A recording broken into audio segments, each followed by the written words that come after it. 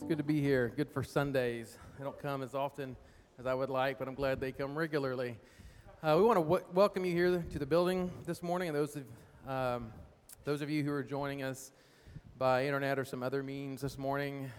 Church, we've come today to proclaim Christ, to sing His truth, to be refreshed and renewed in His presence, and to declare the glory of God.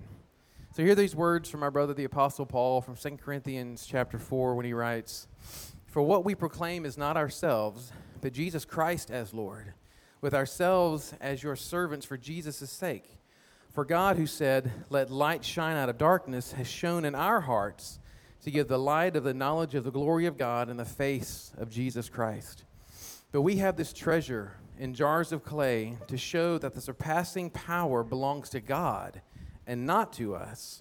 We are afflicted in every way, but not crushed, perplexed, but not driven to despair, persecuted, but not forsaken, struck down, but not destroyed, always carrying in the body the death of Jesus, so that the life of Jesus may also be manifested in our bodies.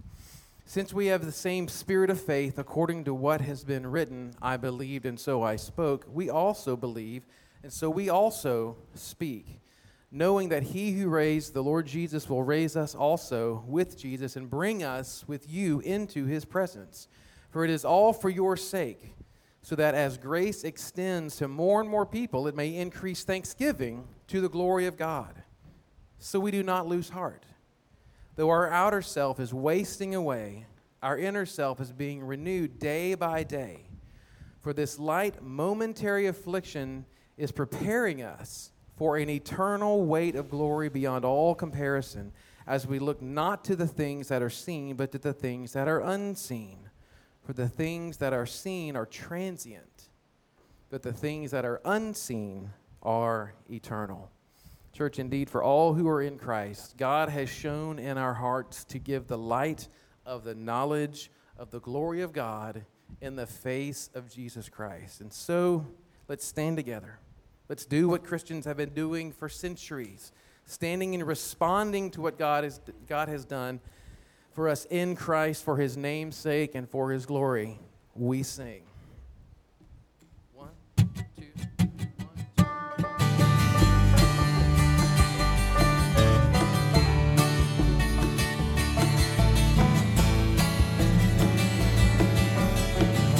The love of God. The love of God is greater far than tongue or pen can ever tell. It goes beyond the highest star and reaches to the lowest hell. The guilty pair bowed down with death. God gave His Son to win His erring child. He reconciled and pardoned from His sin. Oh love of God, how rich and pure, how measureless and strong. It shall forevermore endure. The saints and angels song.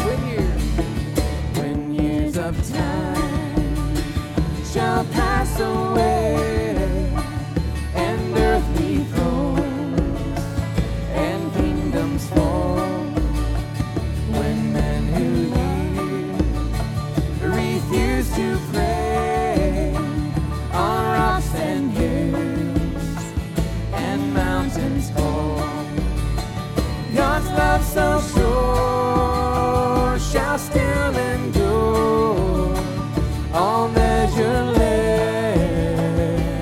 and strong, redeeming grace to Adam's race, the saints and angels song. Oh love of God.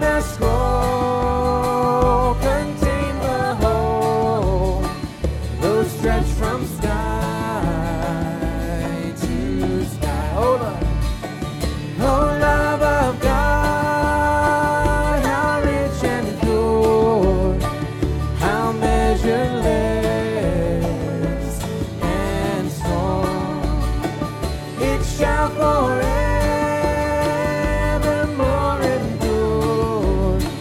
The saints and angels song. Sing that again, oh love. Oh love of God, how rich and pure, how measureless and strong. It shall forevermore endure. The saints and angels song.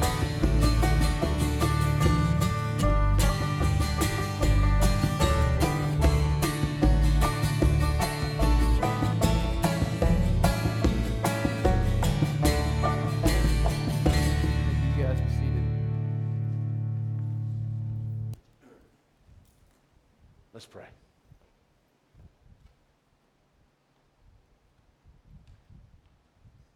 Father, it's an expression of your love that we have the freedom, the liberty, indeed the desire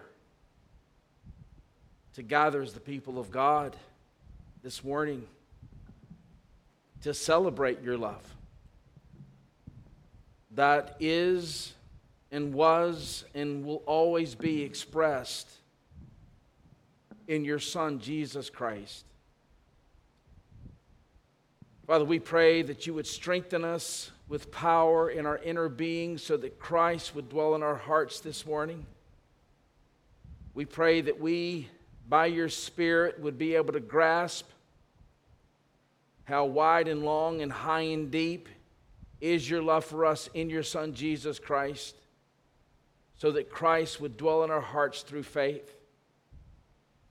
Father, we recognize the greatest expression of your love was not just an expression of bare, isolated love, but it was an expression of your wisdom, your holiness, your justice, your righteousness, your goodness, your truth. And that great expression was most supremely revealed in the incarnation, the coming of Christ, the humiliation of Christ, taking on flesh and blood that he may obey and suffer as a man, as our substitute, fulfilling all the righteous requirements of the law for us who do not, taking the justice, the judgment, the wrath of God for those of us who do deserve that wrath, but being raised from the grave, reversing the curse on sin for those who believe, ascending to your right hand where he rules by his Spirit, resourcing his people. We thank you for that great expression of your love. And Lord, that love should comfort our hearts today in a time, in a season where it appears the world is rejecting you. Rival kingdoms, rival kings, rival saviors. But Father, we, by faith this morning, cling to your love, knowing that nothing can separate us from the love of Christ. Nor death, nor life, nor angels, nor principalities, nor tribulations, or nakedness, or peril, or sword can separate us from your love for us in your Son, Jesus. Lord, enlighten our eyes today, as the psalmist prays, that we may behold that love anew this morning.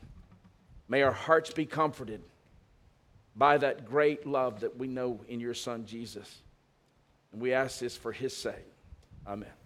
Amen. Church, let's stand and continue singing this morning.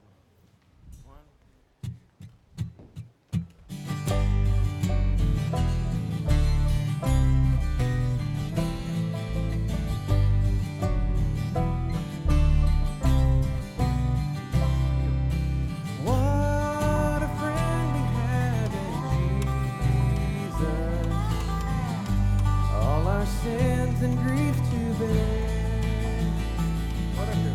What a privilege to carry everything to God in prayer.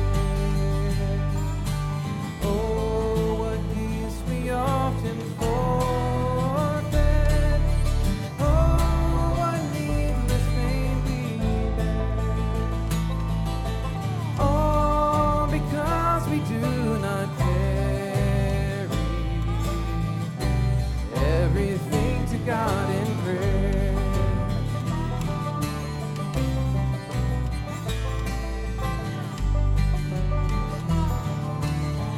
Have we trials?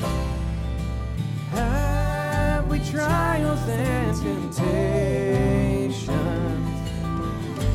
Is there trouble anywhere? We should never be discouraged. Take it to the Lord in prayer. Can we find a friend so faithful, who will all our sorrows share? Jesus knows our every weakness. Take it to the Lord in prayer.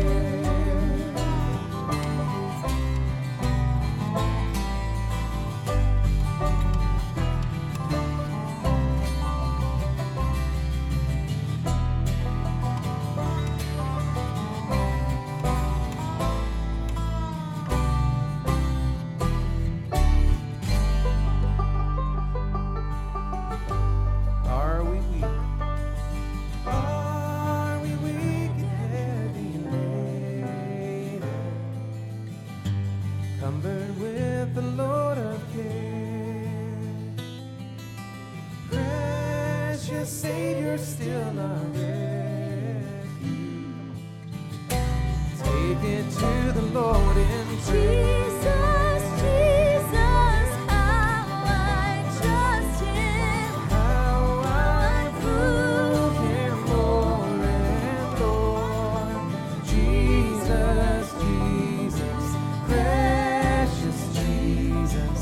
Oh, for grace to trust Him more.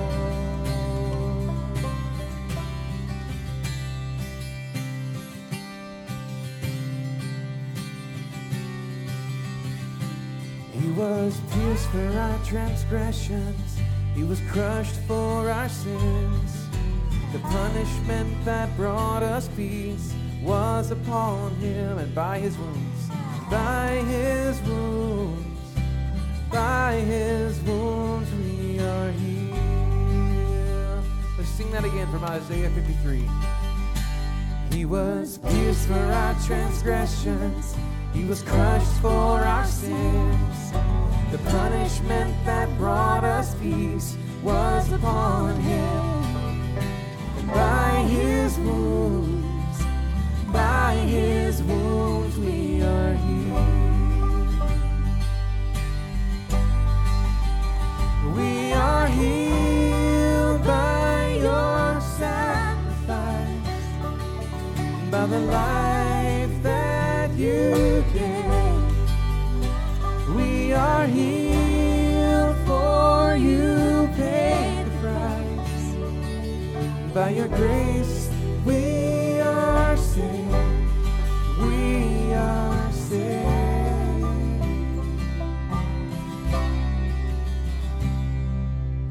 He was oppressed and He was afflicted, yet He opened not His mouth. Like a lamb that is led to the slaughter, and like a sheep that before its shearers is silent, so He opened not His mouth. By oppression and judgment He was taken away. And as for His generation, who considered that He was cut off out of the land of the living, stricken for the transgression of my people?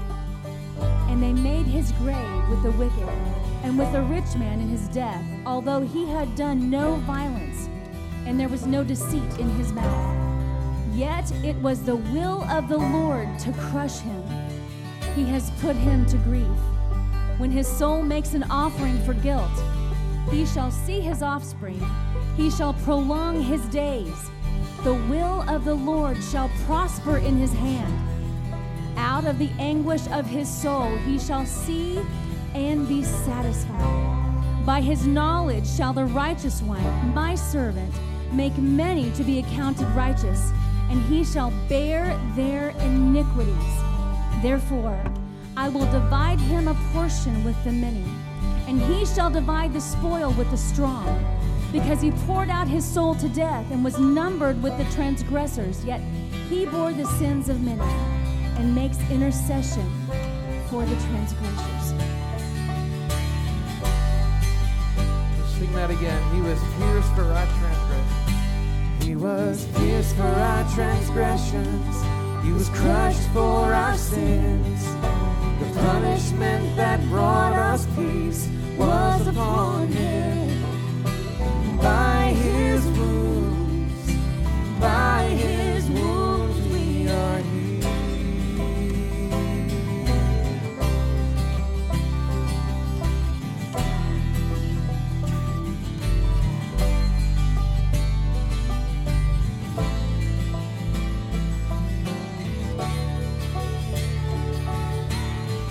We are healed.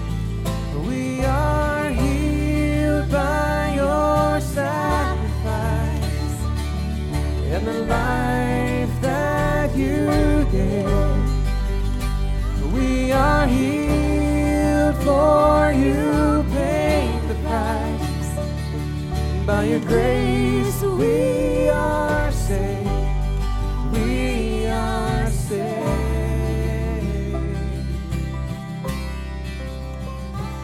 He was pierced for our transgressions.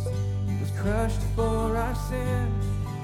The punishment that brought us peace was upon him. By his wounds, by his wounds we are healed. By his wounds, by his wounds, by his wounds. What can wash away my sin? Nothing but the blood of Jesus. What can make me whole again? Nothing but the blood of Jesus. Oh, precious is the flow that makes me white as snow. No other fount I know. Nothing but the blood of Jesus. You be seated. Let's pray for a moment. Father, we come to you because of what Christ has done, and because of what we just sung, that by his wounds we are healed. In this life we will have much trouble, and yet as we read earlier, we are vessels, we are jars of clay. Yet we are in your hands, and we are sons and daughters. And we look back to what Christ has accomplished, what we just sung from Isaiah 53, and we look forward really to what our brother Isaiah saw even 700 years before Paul wrote, when he saw your glory being revealed, that one day every mountain would be made low, every valley would be raised, the ground would be level, the rough places made smooth, and then we will see the glory of the Lord. We look forward in faith to that, and we get to sing about it right now. Through Christ we pray, amen.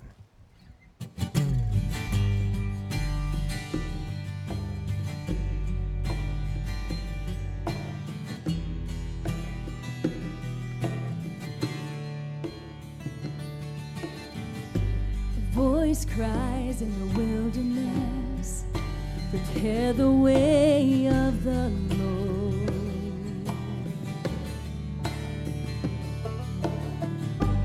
Make straight in the desert a highway for our God. And every valley will be raised, and every mountain be made low, and the ground it will be level, and the rough places smooth,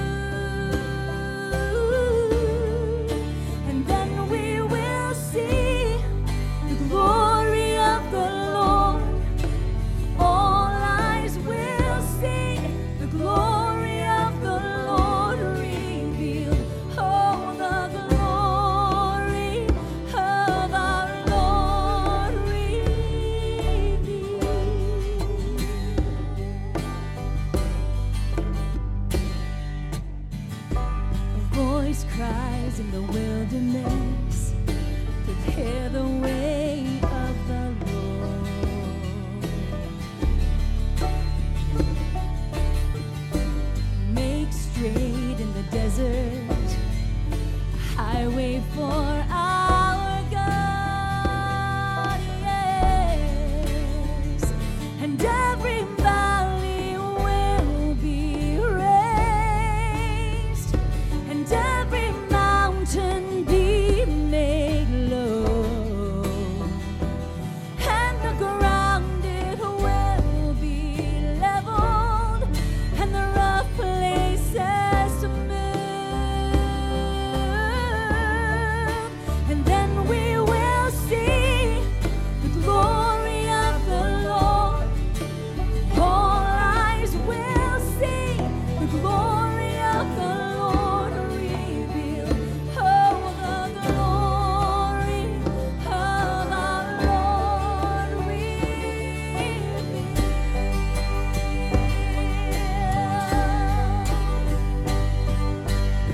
Go up on the high mountain, lift up your voice with strength, saying, see your God, behold, he comes in power.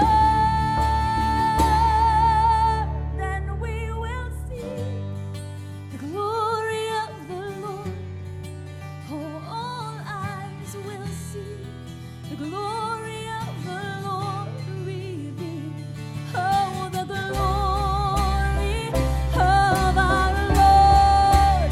Then we will see the glory of the Lord.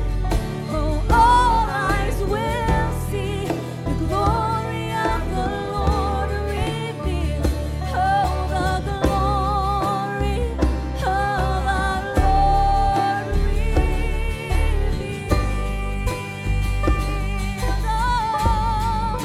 Oh, the glory of the Lord. Oh, yeah. Oh, the glory of our Lord revealed.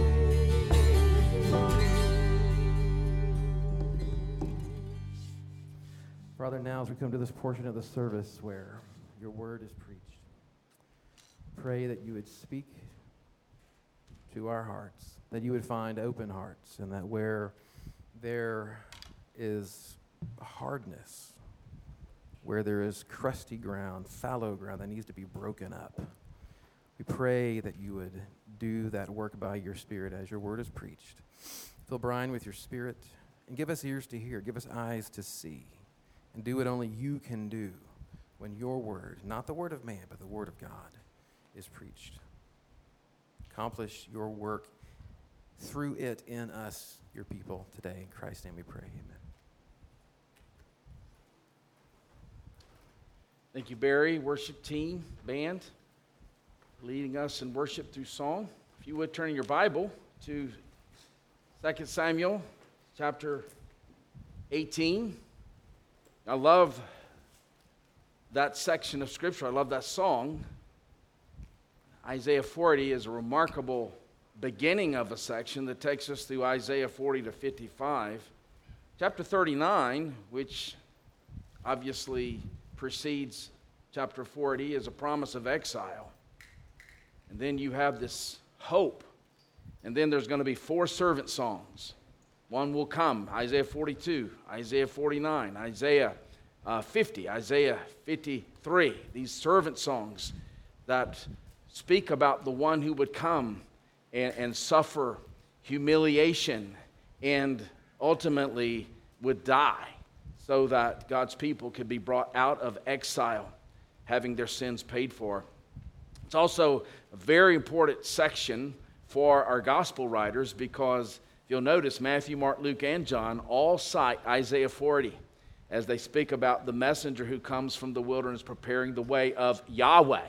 One of those great texts that defend the divinity, the deity of our Lord Jesus Christ, because in Isaiah 40 it's Yahweh that the messenger is preparing the way for. And the gospel writers say it is Christ. And we have that Christ, and we behold his glory. And that is the means by which we overcome anxieties, frustrations, fears, discouragements. We stare at his glory every day, the glory of God in the face of Christ. And this is one of those means by which we behold his glory as well. And corporate worship and singing, prayers, and the preaching, the hearing of the word of God. Well, let's pray and let's ask the Lord to reveal his glory to us today by His Spirit in the face of His Son. Father, thank you that we have that glory. We do see that glory in your Son. And we have the perfect Word of God that perfectly reveals the Son to us. So, Lord, we're asking you right now to do by your Word what it has promised, to revive our souls, to make wise the simple, to rejoice our hearts, and to enlighten our eyes. And we ask this for your Son's sake. Amen. By the end of Star Wars Episode 3, The Revenge of the Sith, things have gone bad for the Galactic Empire. Supreme Chancellor Palpatine has been exposed as a Dark Lord known as Darth Sidious. And his protege, Anakin Skywalker, has gone over to the dark side by betraying the other members of the Jedi Council and becoming Darth Vader. Their new and evil empire will bring death and destruction to the galaxy. But there are two rays of hope. Anakin's wife has given birth to twins destined to be Jedi Masters. The film ends with Princess Leia and Luke Skywalker being placed into the secret care of adoptive parents on two different planets.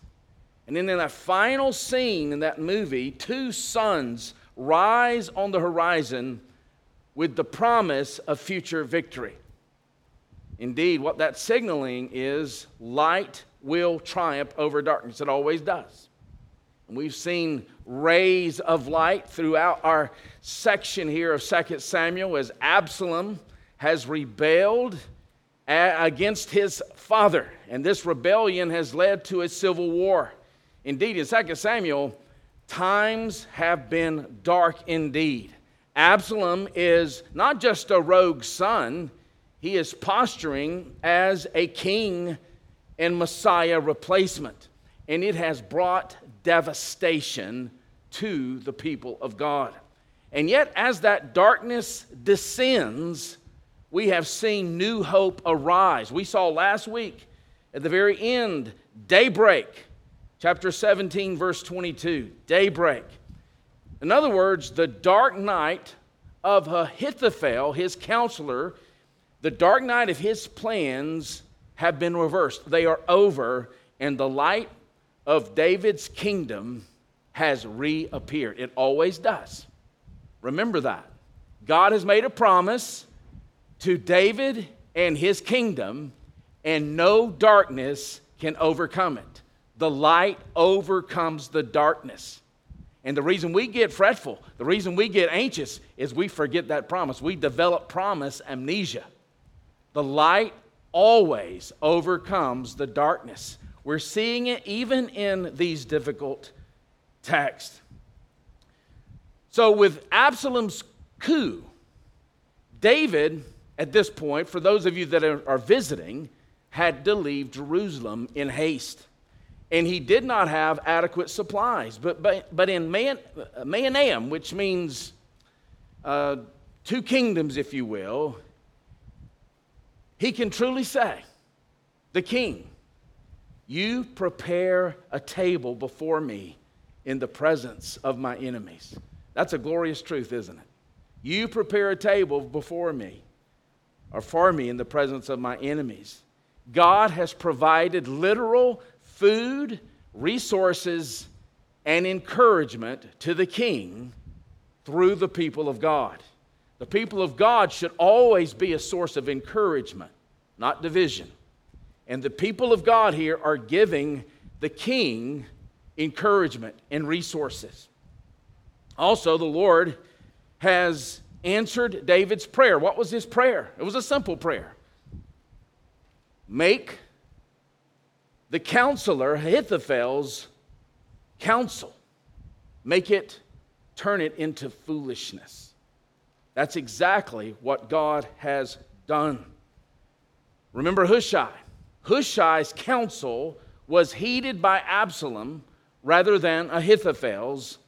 And what that did is it gave David and his men time to recoup and time to reorganize. We see the hidden sovereignty, the providence, as we sang about this morning, the love of God in the midst of darkness. Isn't this relevant to us today? It's the same God, same promises made to the same king. And yet we know even better than they how those promises would be realized in his greater Son. Well, first of all, we see in this passage daybreak. Again, verse 22 speaks of this daybreak reflected in the king's victory against all odds. The king's victory against all odds. Notice with me in verse 1 of chapter 18. Then David mustered the men who were with him and set over them commanders of thousands and commanders of hundreds. David sent out the army, 1/3 under the command of Joab, 1/3 under the command of Abishai, the son of Zeruiah, Joab's brother, and 1/3 under the command, get this, of a Philistine, Ittai the Gittite. This is a Gentile, pagan, who has converted to the true king, which we see the promises of Abraham, promises to Abraham, being realized even here. All the nations will be blessed through the seed. The seed here is David. So we see here, David masterfully organizes a 5-tiered army. He's a remarkable king. And so at the lowest level of this 5-tiered army, you have the basic troops. Just above them, you have the commanders of hundreds. And then above them, you have the commanders of thousands. And over these, he's appointed 3 commanding officers, each with equal authority. Who are they? Joab, Abishai, and Ittai the Gittite. And at the highest level, you have David. And what he's doing, he's seeking to deploy these separate units in different areas, and it would divide, all right, Absalom's superior forces.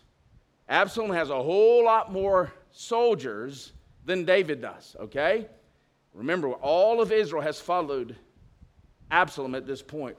In other words, the majority.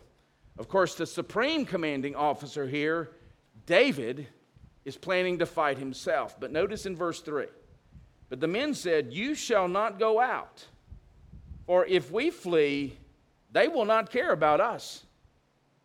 If half of us die, they will not care about us. But you are worth 10,000 of us." I love this. These are the men that follow the king, and they are enthralled with the king. You are worth 10,000 of us.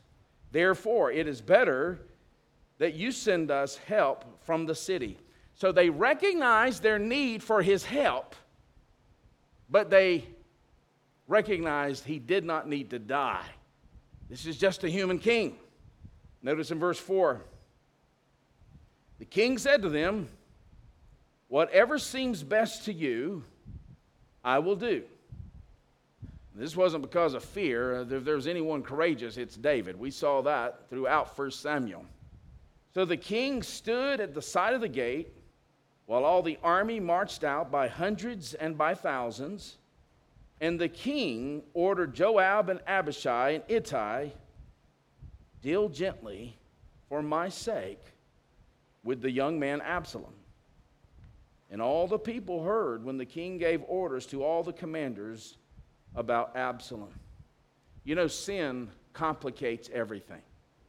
Whether it's a high-handed sin like adultery or murder, or even a sin as innocent as a slanderous word formed as a prayer request. Sin always complicates everything. And here, the necessity of justice from the king and love from a father are in direct conflict. We're going to see that tension throughout this chapter. We've seen it up to this point, haven't we? The need for justice from the king and this love from a father. There's been a conflict, and that conflict is the result of sin. But in another sense, note how sure David was of victory. He says, "Deal gently for my sake with the young man Absalom." Don't overlook that. He is outnumbered. But David lives, not perfectly, but he lives like every believer, the promise-driven life. God had promised him that he's going to have an everlasting kingdom. And he knows that dying on the battlefield like this is not going to fulfill that promise. And at this time, Absalom certainly is not the son of promise. So he's assuming that Joab, Abishai, and Ittai the Gittite, at least one of them, are going to have their say with his son. It reminds us of Psalm 3. Remember, Psalm 3, and always look at those superscriptions when you're reading the Psalms. There's about 12 Psalms that give us context. Now, there's about 12 of the 150 Psalms in the superscription will tell you the context of the Psalms. Most of the Psalms don't give us the context. I think that's a benefit because we can universalize those promises and those glorious truths in the Psalms because we're not given context. And so they really fit every context. Psalm 3 was written during this time when Absalom rebelled against David. And here's what Psalm 3:6 says. "I will not be afraid of many thousands of people who have set themselves against me all around." Isn't that beautiful? You say, well, how does that apply to me? That truth is our truth because of our union in the greater Son of David. So no matter what you're seeing, a group came into Louisville this week, armed and ready to go. We will not be afraid of thousands of people who set themselves against us because we are in union with the anointed King. All right, that is our promise. Well, notice in verse 6. So the army went out into the field against Israel. That gives you the hint that David's army is a smaller force. They're going against Israel.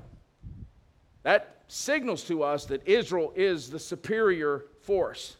And the battle was fought in the forest of Ephraim. So by choosing a forest as the battlefield, what David is doing, if you ever read of the Civil War, you can see many of these great generals. They were masters and scholars of topography. It was said of Grant that he could remember the topography wherever he was. He had a photographic memory, and he would set up battles based on the topography. And that would give what was often his smaller force an advantage because of how the land was laid out. Well, that's exactly what David is doing here. He's minimizing Absalom's numerical advantage, and it pays off. And you go, what does this got to do with us? It has everything to do with us. Remember, the Old Testament is preparing us for a greater king, a greater Messiah. And the point in these first 6 verses is that David's army, the people who followed David, benefited greatly because they were following a more able king than the imposter king. And that is a word to us. And we can receive, and we have the promise of receiving even better help because our king has once for all ascended. And ironically, he actually did die at the hands of his enemies because that was God's strategy. But now, having triumphed over sin, death, and the devil, our greatest enemies, he sits enthroned triumphantly at the right hand of God the Father. And here's what he does. And we need to renew our minds in this. He resources us daily. He resources us every moment by His Spirit, His life-giving Spirit. He gives us the Spirit and His angel servants. He sends them to us, and here's what else He does. He ever lives to make intercession for His people. The triumphant King, who is also a priest, ever lives to make intercession for His people. So even as the people of God here recognize their need for David's help, we have a greater King and even better help. That's what Paul was pondering in Romans 8. He says, it is God who justifies. Who is it who condemns? Furthermore, it is Christ who died, who is also risen, who is seated at the right hand of God, who makes intercession for us. You know what that means? We have a sovereign champion. We have a sovereign champion who has once for all accomplished salvation and victory. It is foolish for us to be anxious. It is foolish and wrong-headed of us to despair. Our King has triumphed. Our problem is that we don't adequately understand or believe that. It's been said, and I found this from an old sermon I preached in Exodus. We don't know who said it, so I should have taken credit for it, because we don't know who said it, but it's a great statement. If we could hear our great intercessor praying audibly for us, we would not fear 1,000 devils. Isn't that a good word? If we could hear our great intercessor praying audibly for us, we would not fear 1,000 devils. So as we enter each day, and the moment your eyes open, you enter into a world of spiritual warfare. We can know, we can trust that we serve a King who's already taken on and defeated definitively our enemies, our foes. Indeed, analogous to Absalom assembling his massive army, such a large army that it's called Israel, opposition to the kingdom of God today seems almost overwhelming at times, doesn't it? It seems ultimate. We all, or perhaps many of us, saw that video of this angry, vitriolic man who warned he was bringing his group to Louisville this week, coming here to kick rear ends and take names. All of that is foolish. The enemy has been conquered, all right? And so it's easy to believe these things as ultimate things until we renew our minds. One of the very important reasons we gather as the people of God is to renew our minds in the truth of the true King. Ephesians 1:22, here's what Paul says. God has placed all things under His feet. Past tense. God has placed all things under His feet in subjection to Him. Let me give you a fancy word, or a Greek word here. Upotasso. All things have been brought in submission under the feet of the conquering King, the victorious King, the Lord Jesus Christ. Indeed, when you consider the glorious passage of Revelation 12, the church's victory over the dragon is explained in these words. They conquered by the blood of the Lamb and what? The word of their testimony. What is the testimony you are publishing today? We've already conquered. We conquered by the blood of the Lamb and the word of our testimony. So when people hear you speak or see you publish on social media, do they hear someone who has conquered or someone who is fearful and fretful and anxious? if we stand arrayed, here's what Paul tells us in Ephesians 6. In the belt of truth, the breastplate of righteousness, with the shield of faith, and the helmet of salvation, it's impossible for God's people to fall against the enemy. This is a word to us. Now notice in verse 7. And the men of Israel were defeated there by the servants of David. Again, don't miss the language. Sometimes in our devotion, we read our Bibles too fast. And you miss glorious truths when you read your Bible too fast. I've been there, you've been there, where you're just trying to check it off so that you can get your Bible reading plan done. Well, that does us no good. We need to meditate. Notice, the servants of Israel, that's the minority here. It's the smaller army. They conquered. The men of Israel were defeated there by the servants of David, and the loss there was great on that day. 20,000 men.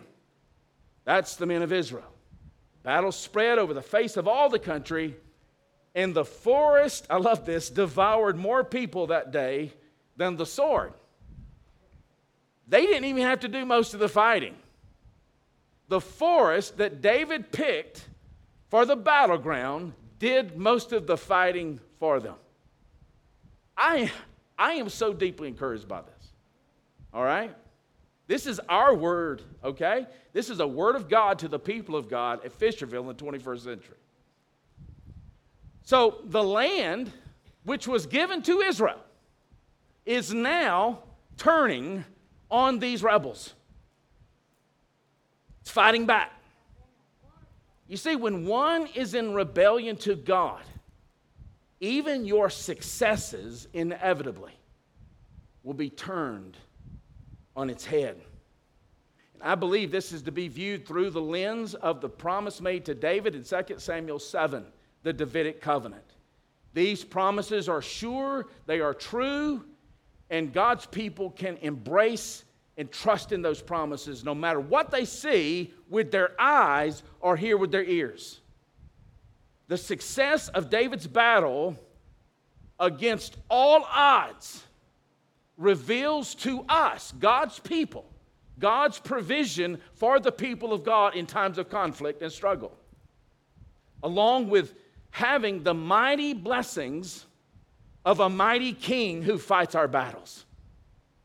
Indeed, it also reminds us, we've already seen this daybreak reflected in the victory of the king against all odds. Second part of this passage, daybreak reflected in the king's enemies' judgment in spite of their odds. Notice with me in verse 9. Absalom happened to meet the servants of David. Now what's going to be interesting here is that we're going to actually see more time spent on Absalom's death and demise than the details of the battle. That tells us, that's an interpretive principle that tells us this is the heart of what the writer is getting at. Absalom was riding on his mule. What is a mule? Well, in that day, it was a signature of a king. Kings rode mules and donkeys. So he is functioning as a king, okay? Absalom was riding on his mule. The mule went under the thick branches of a great oak. And his head, assumingly his beautiful hair that's already been described, caught fast in the oak, and he was suspended between heaven and earth while the mule that was under him went on. Of course, we see that word happened. Absalom happened to meet the servants of David. What did we look at last week? Often, God's sovereignty is hidden. It's assuming the people of God who are reading the text have eyes to see. We saw last week in verse 14 of chapter 17, the Lord's purpose was to bring harm to this rebel. And here it's likely he's fleeing, And he goes through these thick branches, and though the text doesn't mention his famous hair, I mean, think about this. The only thing we know about this man is his hair. It's a terrible legacy to leave. It's likely the case that his hair got tangled in the branches. Peter Lathart picks out the irony of this. He says, his hair was his glory.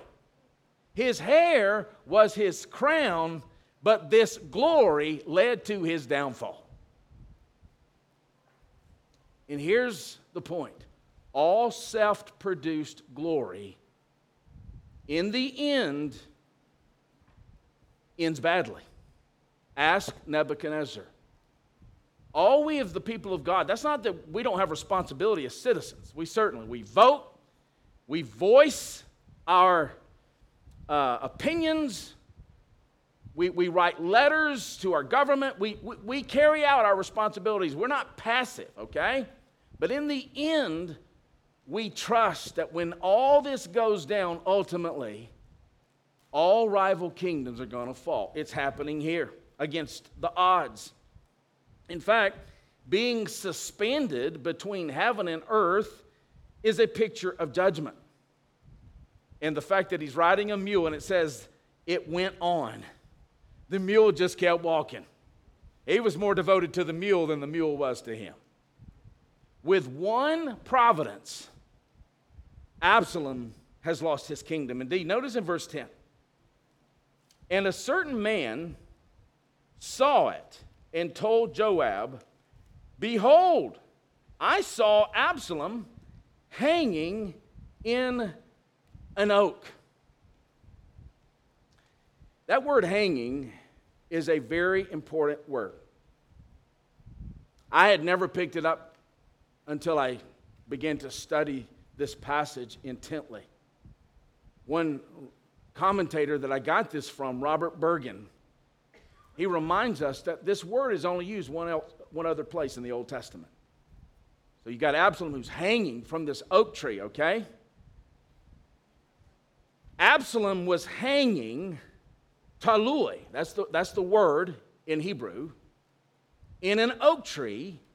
Hanging here is used only one other place in the Torah, Deuteronomy 21:23, to declare that anyone who is hung, taloi, on a tree is under God's curse. Cursed is the one who is hung from a tree. All right? Absalom had rebelled against divine law by rebelling against his father and sleeping with members of David's harem. Absalom had the massive armies of Israel fighting to protect him. So in today's climate, we talked about this last week. We have this neo-Marxist movement called Black Lives Matter that the majority of Americans are in favor of, all right? It appears that we are getting marginalized, all right? That the church is getting squeezed out of the United States' plans. Same thing's happening here. He had this massive army. Things looked inevitable. Nevertheless, in spite of these seemingly insurmountable advantages, Absalom could not escape God's judgment. Be encouraged by that. Judgment is of the Lord, and he's really good at what he does. Now notice with me in verse 11. Joab said to the man who told him, what? You saw him. Why then did you not strike him there to the ground? I would have been glad to give you 10 pieces of silver and a belt. Now, Joab, he has this sense of justice, but we've seen with he and his two other brothers, they have this sense of justice, but it's imperfect. I can't imagine what their mother went through when they were teenagers, Zeruiah. Maybe she raised them that way. But he knew that Absalom deserved death. He knew it. And that the kingdom would not be restored to David as long as Absalom is alive. But this man has different thoughts on his mind. Notice in verse 12. But the man said to Joab, even if I felt in my hand the weight of 1,000 pieces of silver, I would not reach out my hand against the king's son. This seems to be fidelity to David. I mean, in fact, I'm sure that's what it is. He's with David at this point. He loves the king, and the king has spoken, and he does not want to cross the king. For in our hearing, the king commanded you and Abishai and Ittai, for my sake, protect the young man Absalom.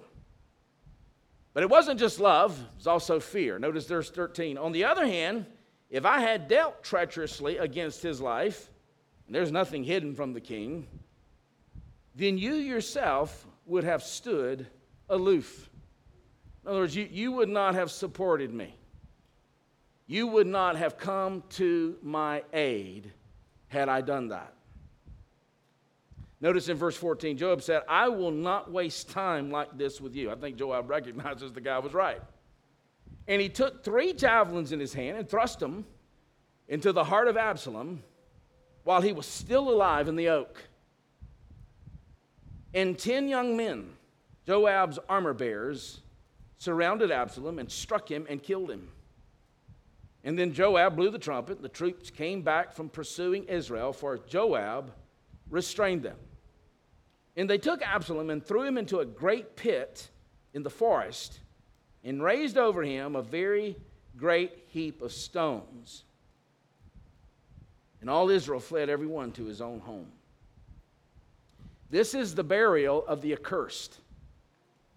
We saw it in Joshua 8, or 7 rather, when Achan was buried in this very way after he went rogue against God and his people. We see it with the king of Ai in Joshua chapter 8.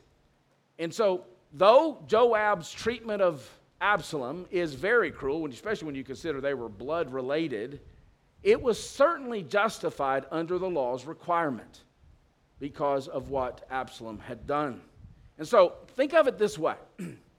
If with David, love triumphed over justice, with Joab, justice triumphs over love. Sin complicates things. And in this broken world, often, if not at all times, in the natural flow of things, justice or love get compromised. Absalom, on the other hand, died with the amnesia shared by many that God and his king cannot be finally defeated. He had developed that amnesia. He died as a rebel. He died as a fool. Indeed, notice in verse 18. This is a haunting verse. Now, Absalom in his lifetime had taken and set up for himself the pillar that is in the king's valley, for he said, I have no son to keep my name in remembrance. He called the pillar after his own name, and it is called Absalom's monument to this day. He built a monument for himself. And that is self-autonomy over what God had created us to be. We see it with the mark of Cain in Genesis 4. We see it with the building of the Tower of Babel in Genesis 11. We see it with Nebuchadnezzar, Daniel 4, where he builds a monument for himself. We saw it with Saul in 1 Samuel 15. All of these men were motivated, and the people of Babel, by self-glory. It's a common problem. Rebecca Pippert says, whatever controls us is our Lord. The person who seeks power is controlled by power. We do not control ourselves. We are controlled by the Lord of our lives. That's a profound statement. Everyone has a Lord, and whatever or whoever is our Lord controls our lives. And we see that with Absalom's monument to himself. And let's just use this as a metaphor for a moment. It's very doubtful that you're going to build a physical monument for yourself in your lifetime. But all of us could say that our lives ultimately will be a monument for what ultimately controlled us. It's a very sobering thought. The irony is that this monument, which was intended to magnify the greatness of Absalom, ends up being a monument magnifying the greatness of God in his faithfulness to his promises, that all rival kingdoms will ultimately fail. Indeed, Psalm 2, O kings, be wise, be warned, serve the Lord with trembling, kiss the Son, lest you perish.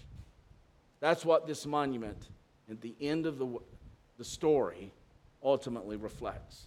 Well, notice in verse 19 to 33, we read this briefly. Then Ahimaaz, the son of Zadok, said, let me run and carry news to the king that the Lord has delivered him from the hand of his enemies. Joab said to him, but you're not to carry news today. You may carry news another day, but today you shall carry no news because the king's son is dead. Joab knew that David had a pretty violent track record with people who brought bad news to him. And Ahimaaz is the son of the priest. He says, you're not taking the news to him. We'll be having a funeral for you. Then Joab said to the Cushite, go tell the king what you've seen.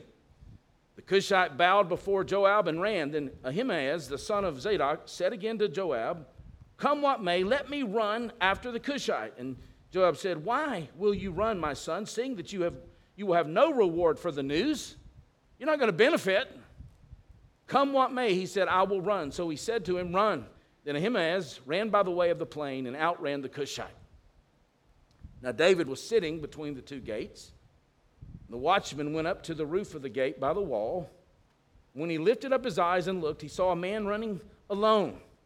The watchman called out and told the king. The king said, is he alone? If he is alone, there is news in his mouth. And he drew nearer and nearer.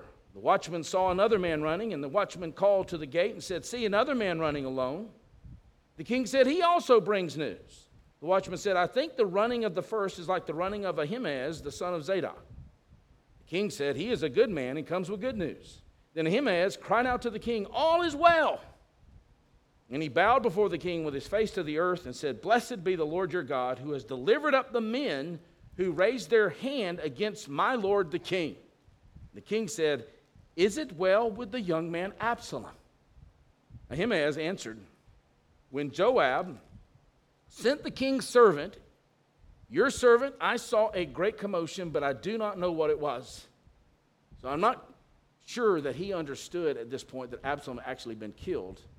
The king said, turn aside and stand here. So he turned aside and stood still. And behold, the Cushite came, and the Cushite said, good news for my lord the king. For the Lord has delivered you this day from the hand of all who rose up against you. The king said to the Cushite, is it well with the young man Absalom? He wants an answer. Cushite answered, may the enemies of my lord the king and all who rise up against you for evil be like that young man. And the king was deeply moved. One of the most moving, stirring sections of Scripture. Went up to the chamber over the gate and wept. And as he went, he said, oh, my son Absalom, my son Absalom, would I had died instead of you. O Absalom, my son. Now,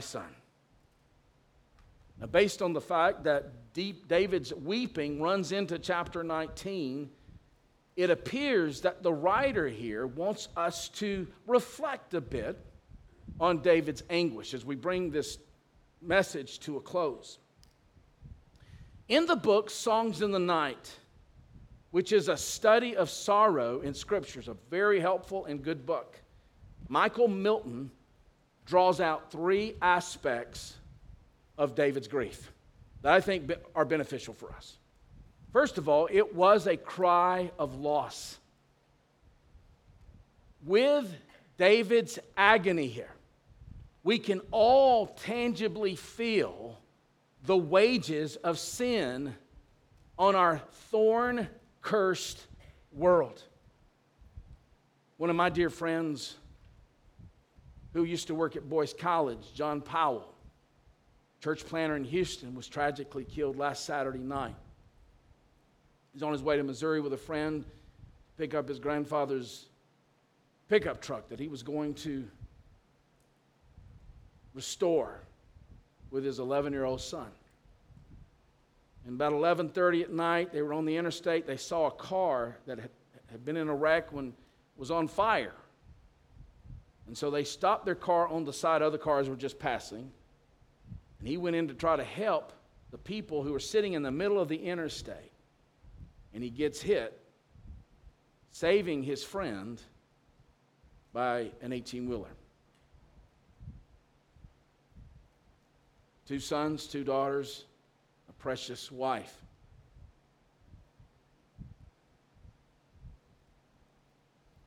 Grief is a healthy and proper response to death.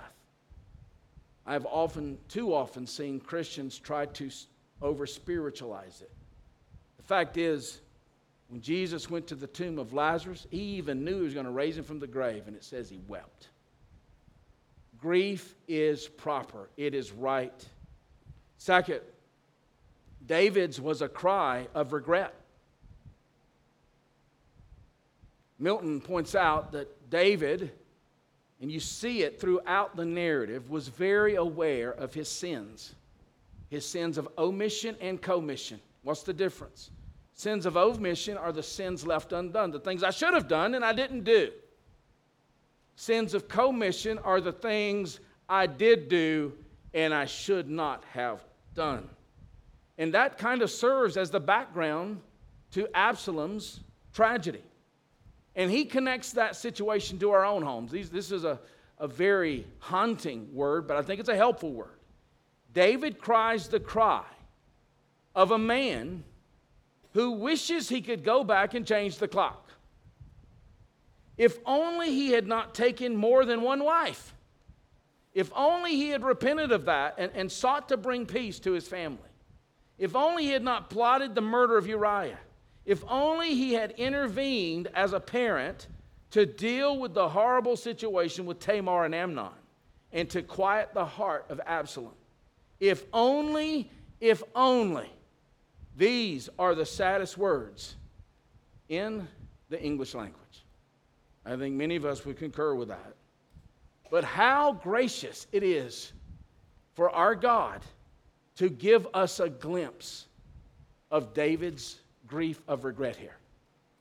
The fact that we can hear that and feel that this morning is an evidence of grace, that it's not too late. That it's not too late. That God is giving us, giving you, giving me time to deal with the regrets as far as we can. As much as depends on you, Romans 12. So the question is, are there sin patterns that you as parents, you as grandparents, need to break so as to not to foster an example and model that your kids will follow? Are there duties that you have failed to embrace that you need to embrace? Your kids are watching you. And as we've said earlier, they will be a chip off the old block. Third, David's cry was a cry of longing. He yearned to be able to do something about the tragedy of Absalom's death. Even if possible, notice in verse 33, would I had died instead of you. But as another psalmist will tell us in Psalm 49, verse 7, truly no man can ransom another or give to God the price of his life. In other words, and this ought to take some pressure off your shoulders, parents, God has not given a single parent here the job description of Savior and Messiah. At the end of the day, David had regrets, as every parent and grandparent in this room does. But the fault primarily lie with Absalom himself. Absalom was not a victim, ultimately. He was a culprit. He rejected the true king for self-rule. So even if we're not perfect parents, and none of us are, thank God we have one. At the end of the day, your children's rebellion ultimately falls on them. It was Absalom's rejection, not David's rejection. So don't wear that guilt. But importantly, we have here an example, as we close here, of a problem that David cannot fix because he's a sinner himself. Justice demanded one thing, right?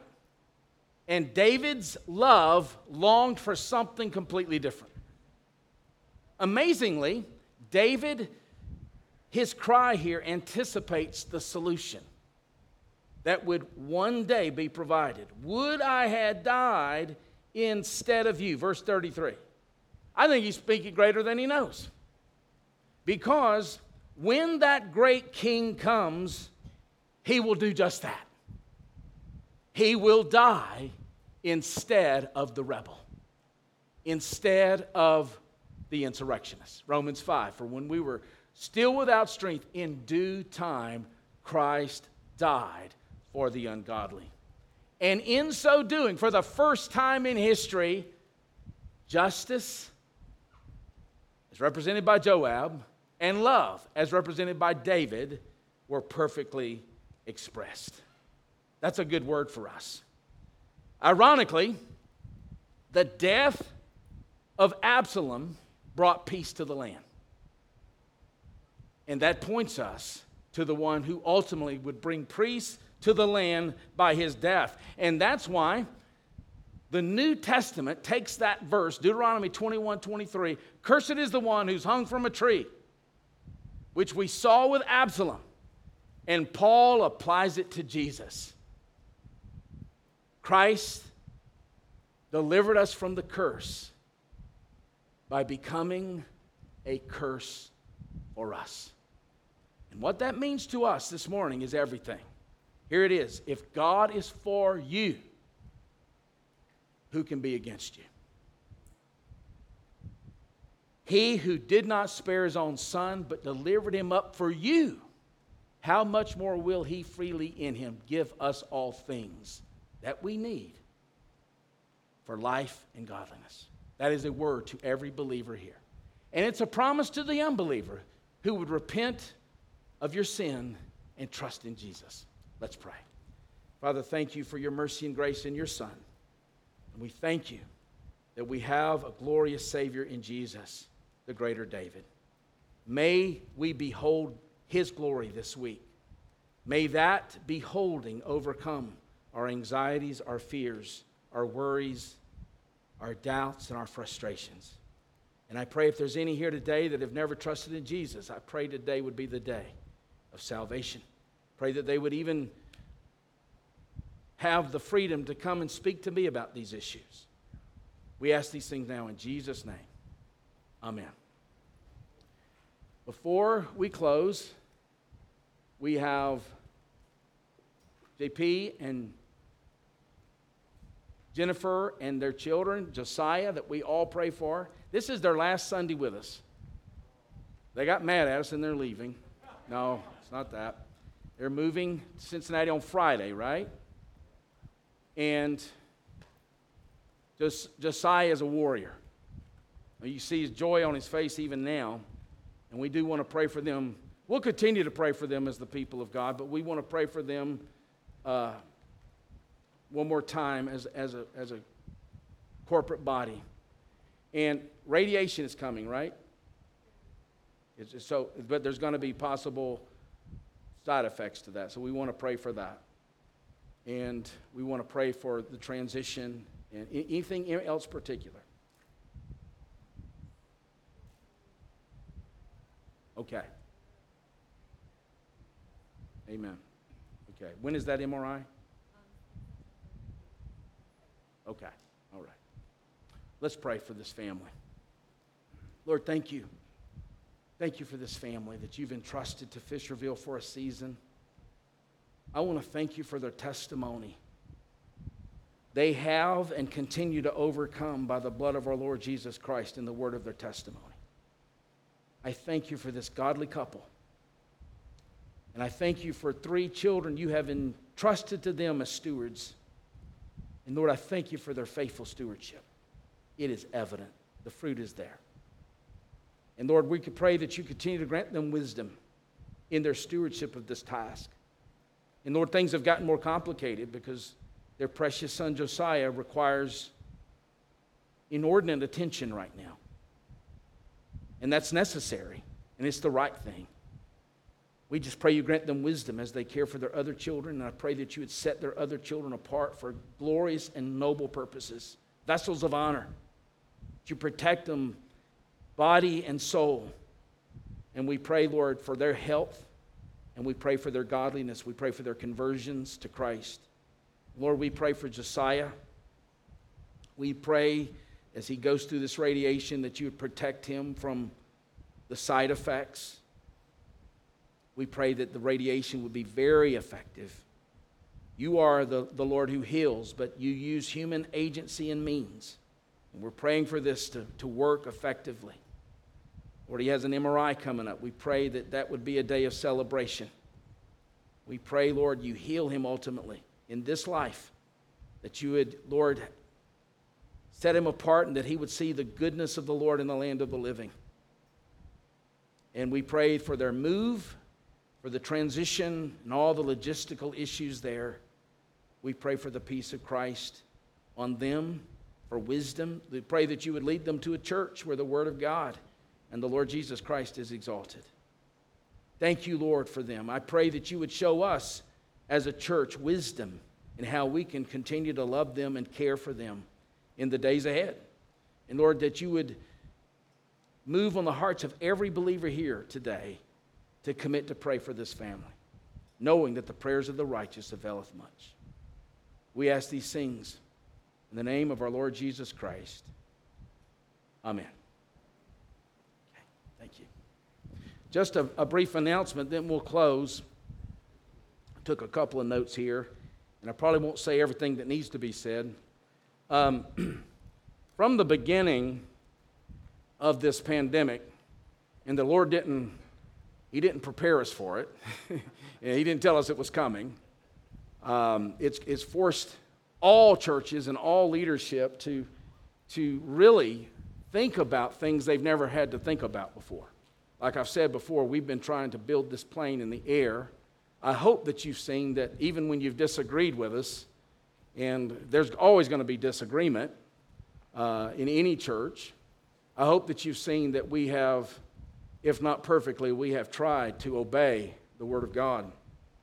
And Romans 13 has been a passage, but I think even more particular for us has been 1 Peter 2:17, because Peter is writing particular to a people who are under oppressive government, more so than what we have experienced thus far. And he is concerned that they would declare his marvelous his marvelous gospel, that they would be a light in darkness. 1 Peter 2, you see it. That's the context when he tells the people of God to do something they didn't want to do. Now, why would he command them? Because they didn't want to do it. And he said, honor everyone, love the brotherhood, fear God, and honor the emperor. Now, that's 4 imperatives. And so we've not done this perfectly, though we have tried to do this blamelessly. We have tried to make our decisions based on those 4 imperatives. What decisions can we make that will honor everyone, won't please everyone? All right? You cannot please everybody. You'll go insane if that becomes your goal. You honor everyone, you love the brotherhood, so you take the people of God in your local assembly as your priority, even as you think about the community. You fear God, and then you honor the emperor. And so we have tried to do that throughout. It's been our grid. And so we've taken every suggestion, every mandate and order through this grid. Even if you've disagreed with us, I hope that you have seen that has been our priority. I can assure you the Word of God is my authority. Even though I'm not going to ever interpret it perfectly, it is the perfect Word of God. And so we've done that. And so far, we have implemented everything the governor has asked us to do. And not because I personally agree with most of what the governor believes. I don't. As you've heard me say, you say, well, abortion is just one issue. Well, if murder is the one issue, that's a big issue. If you met Mr. and Mrs. Right and they were perfect except they were a murderer, you wouldn't marry them. All right? So we have tried to do everything he's asked us to do. In fact, on Friday, though, he said that his desire was for churches not to gather over the next 2 weeks. I don't think he's persecuting the church. I don't think he's doing that at all. I don't think he has regard for the church. That's another issue. But he also made allowance in that statement. An allowance, I think, that allows us to continue to obey 1 Peter 2:17 and still meet. And that allowance was for churches who would continue to meet to continue to do what he's asked us to do. And here is where I want to commend you.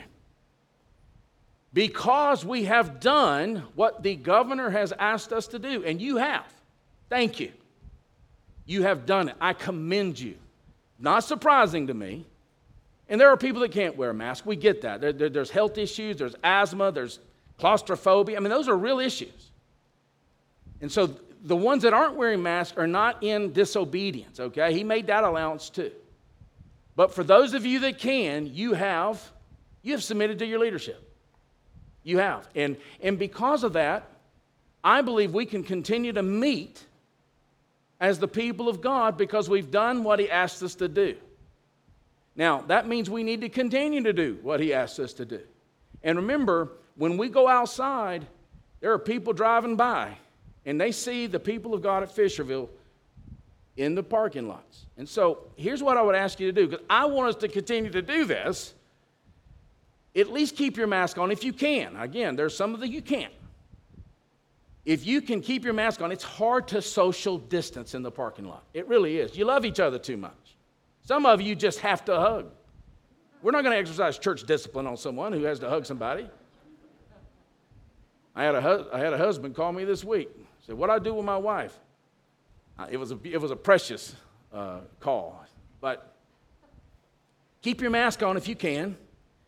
And we're going to continue to do what he asks us to do, but we believe we can continue to meet right now because we've done everything he's asked us to do.